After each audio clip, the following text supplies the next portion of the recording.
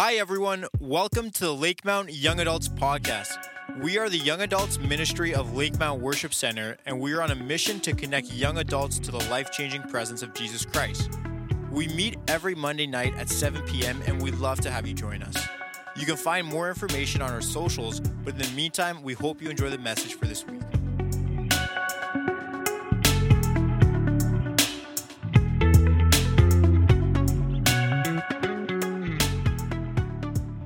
All right, well, I will tell you who I am, just in case you don't know. Tonight, this is the first time she's been here while I've been preaching in a very long time. It is my wife, Rebecca. We've been married for 13 years this May. Come on. She's not just my wife, she's my baby mama. We have 2 kids. Lucy's 11, and Jadwin is almost 9. And yeah, that's true. Okay, if you have your notebooks and your Bibles available, pull them out. And as you do that, actually, who has a paper Bible? Hold it up, wave it over your head like you're super proud, because you guys are the winners tonight. Look at that. That is a sea of real Bibles. Sorry, Marvin. Digital doesn't count. Still cool. It's still cool. All right, let's pray. God, I thank you for Lakemount Young Adults. God, I thank you that tonight we came here to meet with you. And Lord, I thank you that in worship, when we're singing songs to you, God, you're always faithful to show up. And so, God, I just thank you that set the table for what we're about to feast on. And God, I just pray that your Holy Spirit would just move amongst us and prepare our hearts. And God, would you open ears? Would you be the words behind my words tonight, that you'd speak directly to hearts in ways that I could never do? In Jesus' name I pray. Amen. Have you ever said or did something really dumb that you regret literally to this day? Nick, first hand that flew up. Something that, like, maybe you did it like 10 years ago, and when it comes to mind, you're just like, oh man, I'm still just so ashamed that I did that. That was so stupid. I'm going to tell you a story from my life. So my first job was in high school. I worked at McDonald's here in Grimsby. Who else here works in fast food? Okay. Anybody work at the local McDonald's or did? Yeah, Charlize, awesome. Girl, I don't know. I'm sorry. That's okay. McDonald's in Grimsby. When I worked there, it was literally the year 2001.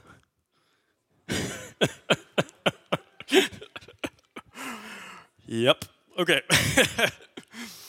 So that's where this story starts, okay? So I got this job at McDonald's, and I worked in the kitchen and also on the maintenance staff, which meant I got the great job of cleaning up from everybody else's nasty stuff. And at McDonald's, underneath the sinks, like, you know McDonald's is greasy food, right? Like, so when you're cleaning up the stuff in the kitchen, all the grease in the sink is caught in what's called the grease trap. I mean, not a very creative name, but that's where it gets caught.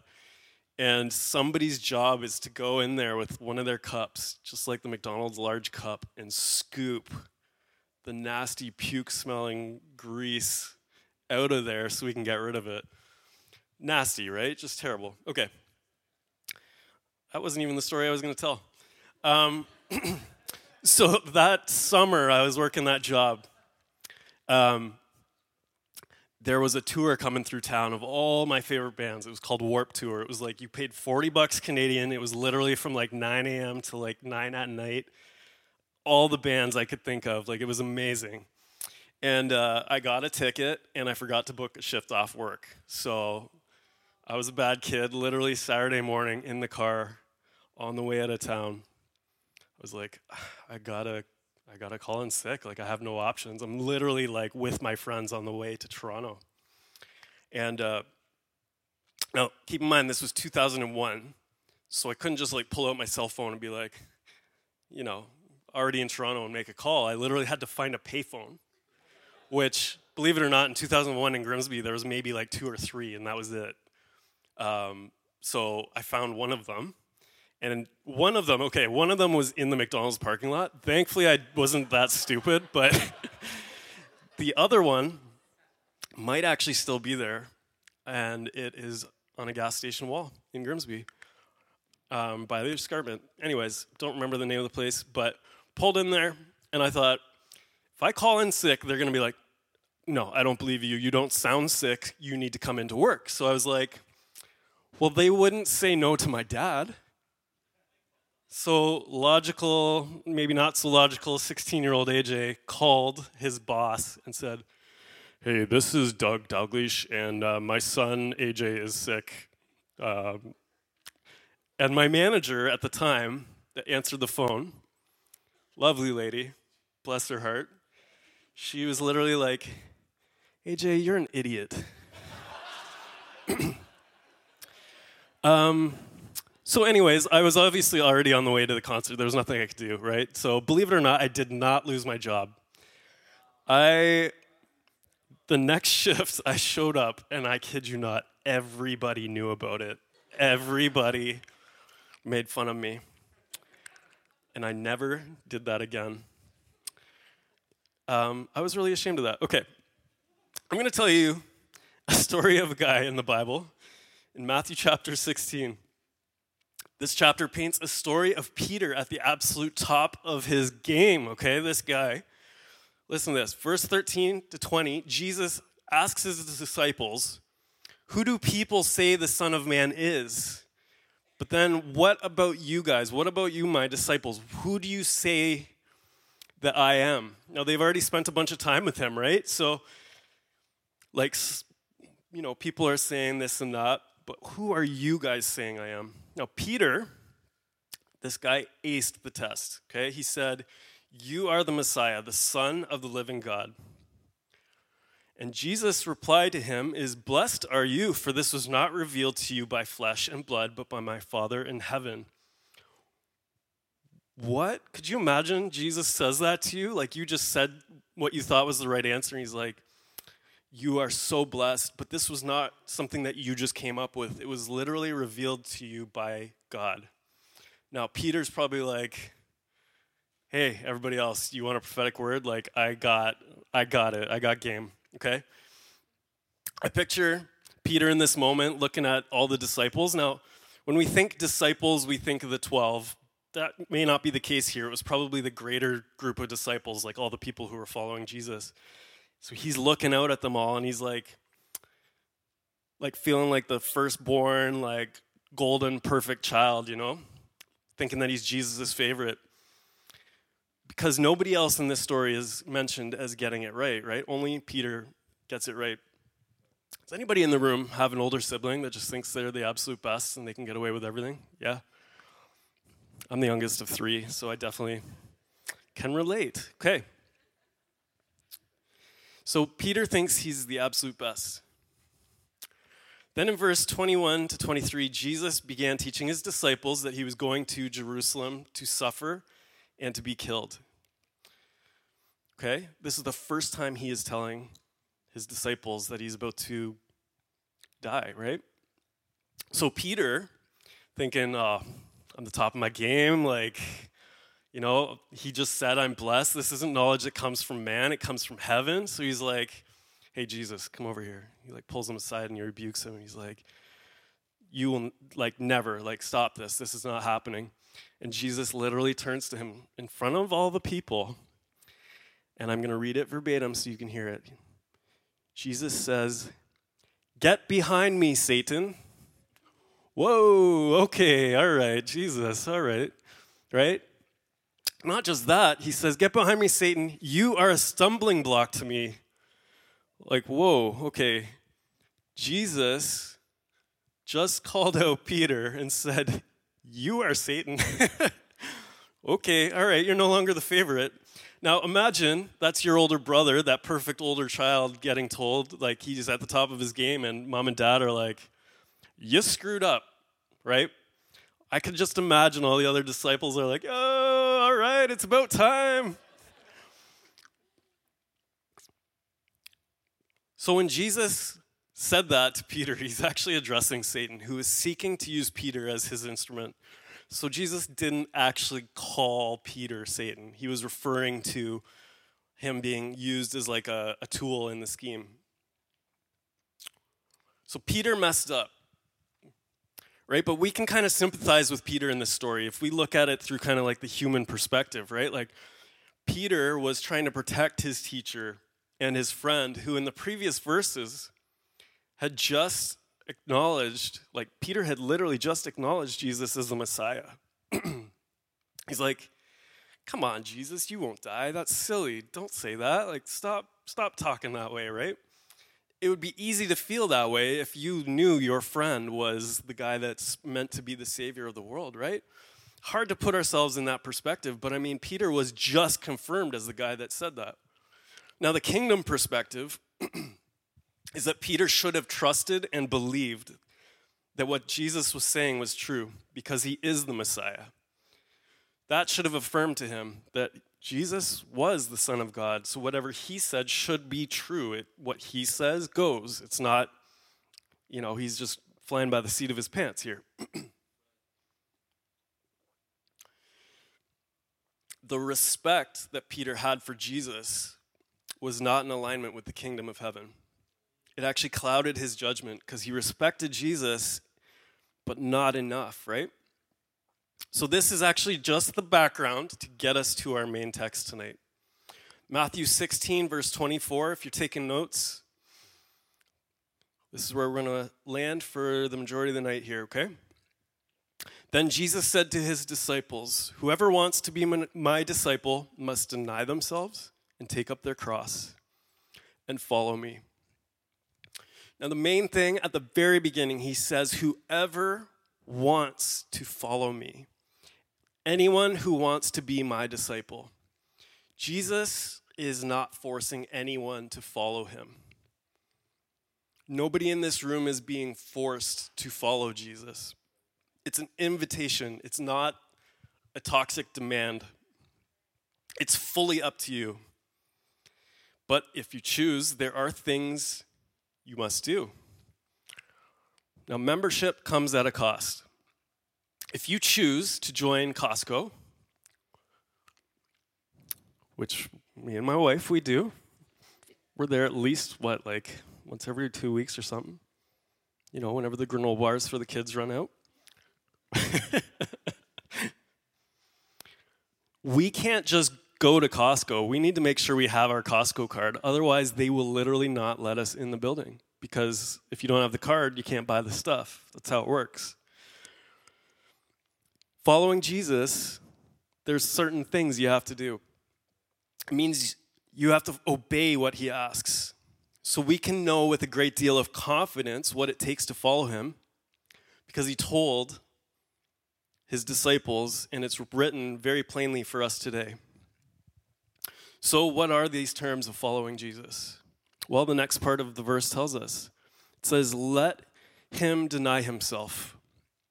So if you're going to follow Jesus, you must deny yourself. So what does that mean? Does that mean you look yourself in the mirror and you just go, no?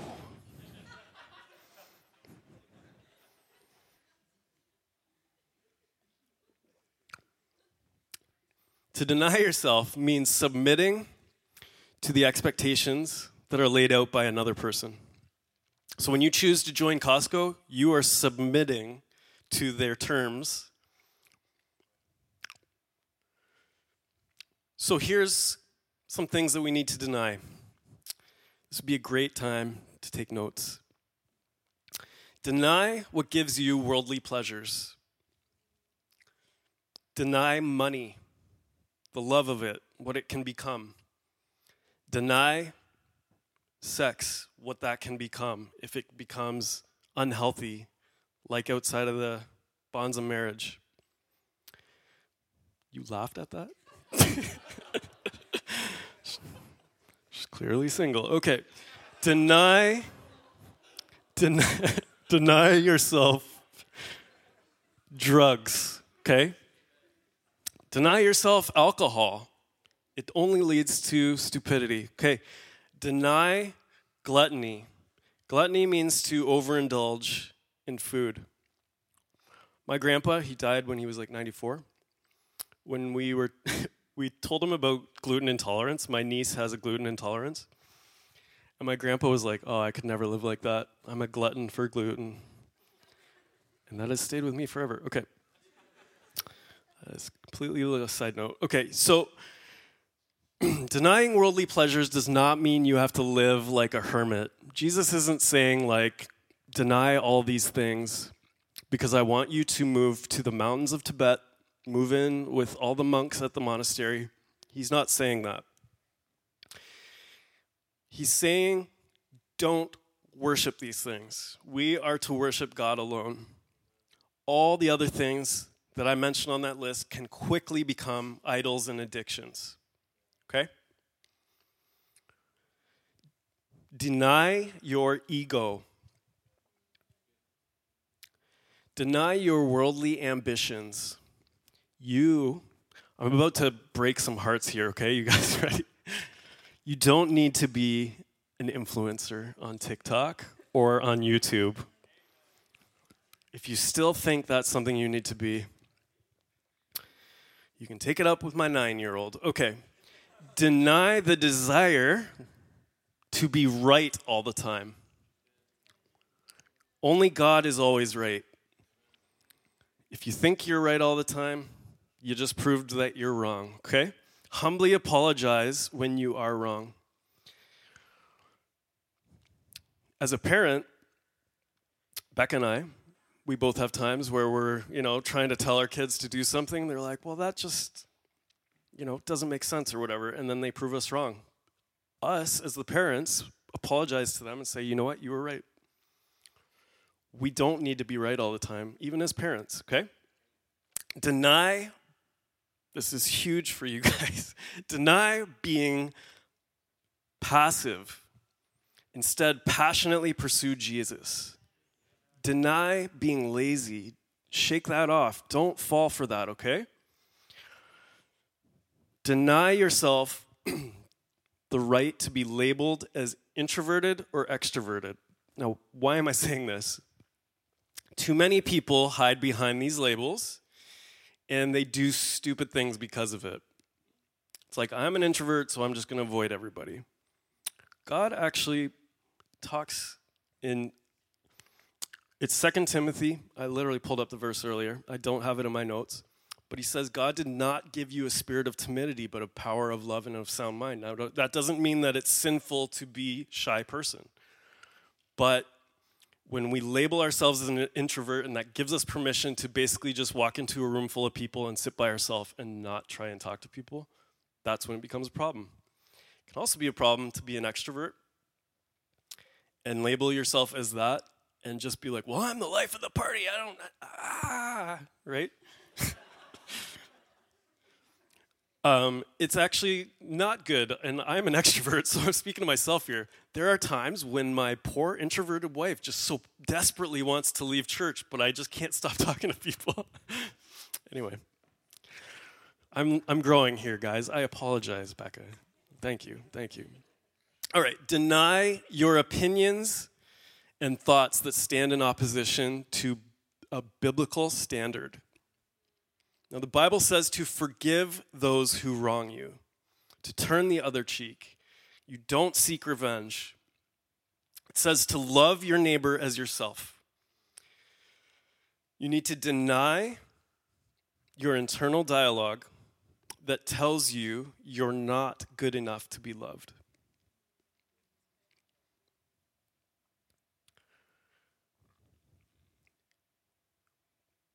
Walking with God is not about earning his love.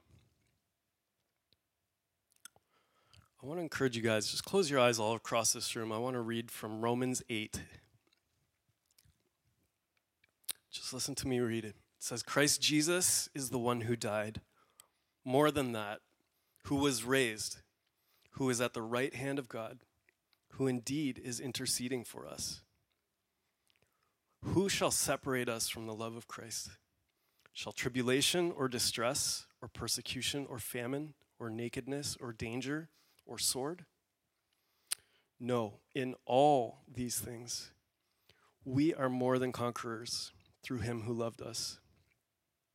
For I am sure that neither death nor life, nor angels nor rulers, nor things present, nor things to come, nor powers, height or depth, or anything else in all of creation will be able to separate us from the love of God in Christ Jesus our Lord. Keeping your eyes closed, if you are a child of God, the Bible says that nothing can separate you from his love. He knows all the things you've done in your past that you're too ashamed to tell anyone else about, and he still loves you. If you've screwed up sexually, he still loves you. Let that just sink in. Let that settle on your heart, that he loves you that much, that there's nothing you can do. You could literally scream, God, I'm so done. And if you just say that in a moment of frustration and you still turn back to him, he loves you. He hasn't given up on you. All right. He loves you guys. Okay. Here's the last deny I'm going to say. Deny your thoughts and quit the self-talk that says you're useless. If you love Jesus and you call him Lord of your life, you are a son or daughter of the King of Kings. He says you're more than a conqueror. We just read that in Romans 8. You don't just conquer, you thrive. Amen? Awesome. The next thing we need to do, Jesus says, take up your cross and follow me. So Jesus is telling his disciples to wear a cross necklace. I'm glad you caught that. Thank you. Obviously, he's not saying to wear a cross necklace, okay?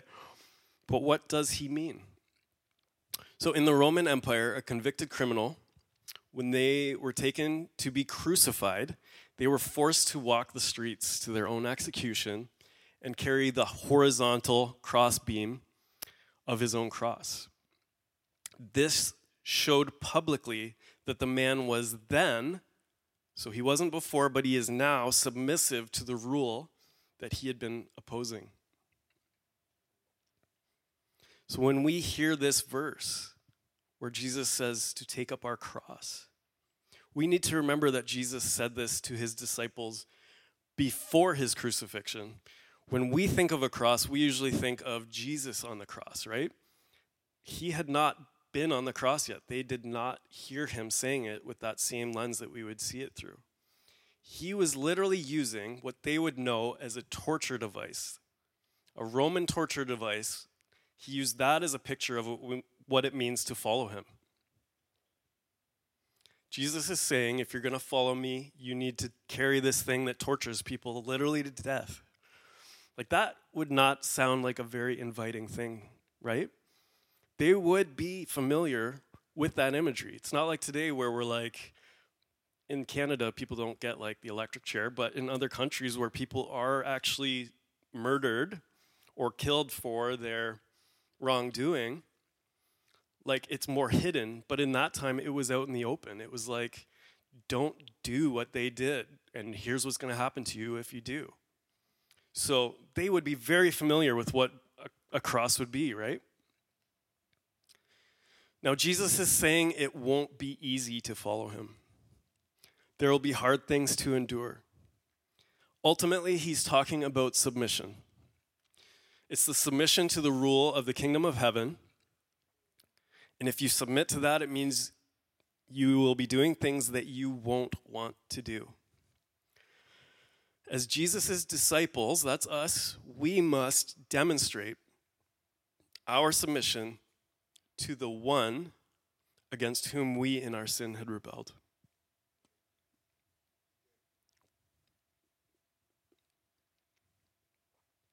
Now, I talked about the grease trap at McDonald's earlier, and doing that was something I did not want to do. Submission for me in that moment was just saying, okay, I submit to what my boss is asking me to do, and I did it. That was submission. It was doing something I did not feel like doing. Nobody wants to touch what smells like other people's vomit and scoop it out of this tank thing. It was nasty. Anyway, that is submission. Matthew 16, which is where we're reading, Jesus is saying the path that he and his followers would travel would be a road of sorrow and suffering. But in so losing one's life, one would truly find a better life. Jesus' similar words, he says very similar things in Matthew 10.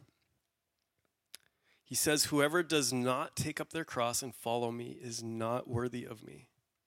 Whoever finds their life will lose it, and whoever loses their life for my sake will find it." So we saw earlier that Peter wanted Jesus to follow his plan, but Jesus showed that discipleship involves a cost. Deny yourself and take up your cross. The things of this world that we struggle to submit to Jesus are the things that we have made into idols. Idolatry is an issue of the heart. So it's not like a statue. It's not like idolatry for us, for most people in this room, would not be, I have a statue of St. Mary in my house, unless you grew up Catholic and your parents have that. But idolatry is not praying to that statue, right? We don't do that. But idolatry is more like, I can't put down my cell phone. I'm literally addicted to that. I find I'm turning to it every 5 minutes. I put it down, I start a conversation, I pick it back up. And it's like a muscle reflex, right? That is idolatry. It's something that I'm turning to instead of like I'm reading the Word of God and then all of a sudden I'm like, well, this is kind of getting boring. I wonder what's going on Instagram here, and start scrolling through, right? Like that becomes dangerous, right? So we need to be careful. Be careful of what you're turning into an idol. In Matthew 10, to challenge you on this, in Matthew 10, when he's talking about picking up your cross, it's literally directly related to your relationship with your family. I'll read it to you. If my computer would speed up here. Sorry, guys. All right. It says, "Anyone who loves their father or mother more than me is not worthy of me. Anyone who loves their son or daughter more than me is not worthy of me. Whoever does not take up their cross and follow me is not worthy of me.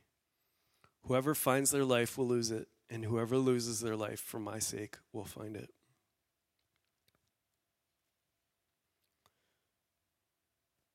So let's continue on in Matthew 16. It says, I'll read it from the very beginning. "Then Jesus said to his disciples, 'Whoever wants to be my disciple must deny themselves and take up their cross and follow me.' But it continues, it says, 'For whoever wants to save their life will lose it, but whoever loses their life for me will find it. What good will it be for someone to gain the whole world, yet forfeit their soul? Or what can anyone give in exchange for their soul?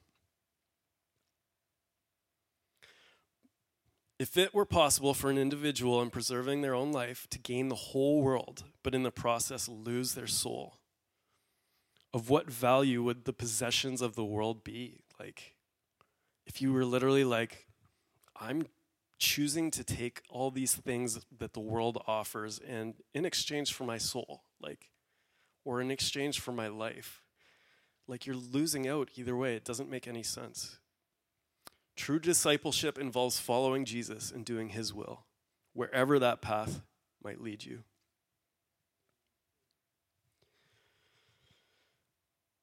Sometimes following Jesus means you need to treat your parents with respect and honor because he tells you to do it, even if you don't feel like it.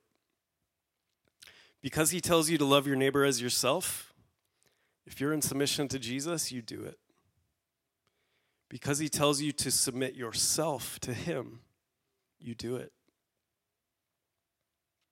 Submission isn't true until you don't feel like obeying.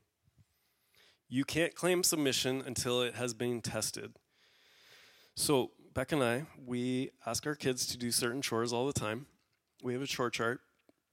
And my kids can submit to do the chores to earn something, or they can choose to not do them, but they just won't earn anything, right? Submission is doing the chores they hate, even when they don't feel like doing it.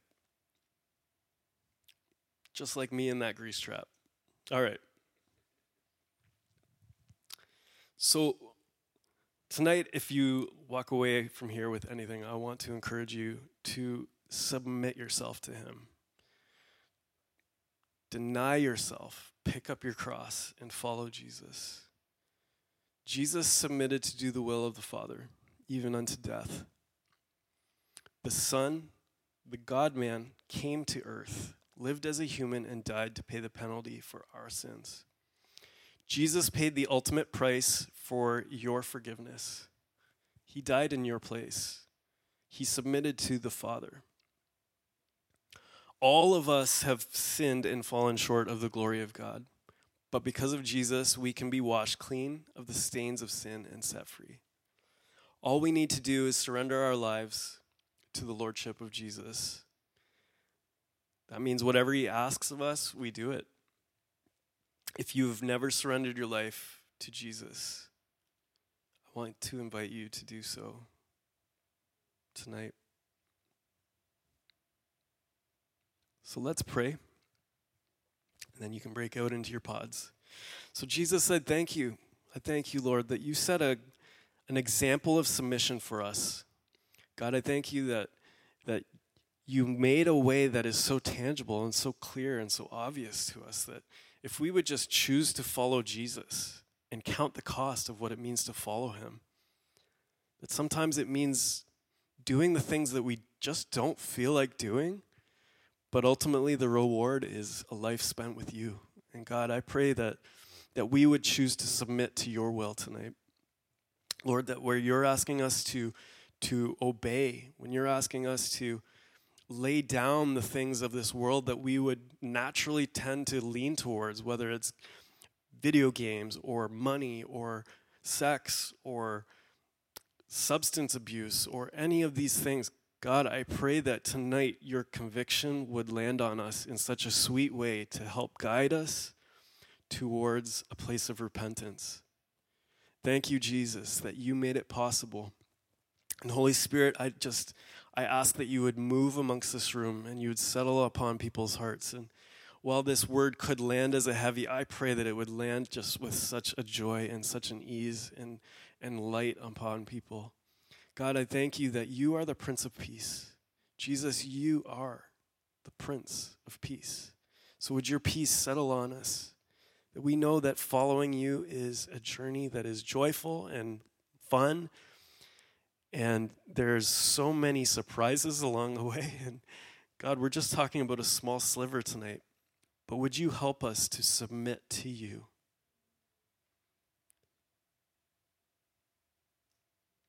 God, I thank you for each young adult that came here tonight thinking this was just another night, but God, that you met with them. I thank you for those who came here expecting and they got something out of it. Lord, I thank you for those who were just on the fence, that there's nobody in this room here by mistake. There's nobody here by accident, but that Holy Spirit, you ordained each person to come here tonight. And Lord, I just pray that your presence would move in their lives, God. That as they submit to you, they would see just reward and blessing land upon them, Lord. You say your yoke is easy and your burden is light. And so tonight, as we are choosing to submit to follow you, God, would you make that burden easy, the yoke easy, and the burden light? In Jesus' name I pray. Amen. Thanks for listening to the Lakemount Young Adults Podcast. For more information, please visit us at lakemount.ca or follow us on Instagram at LakeMountYA. Have an amazing week, and we hope to see you soon.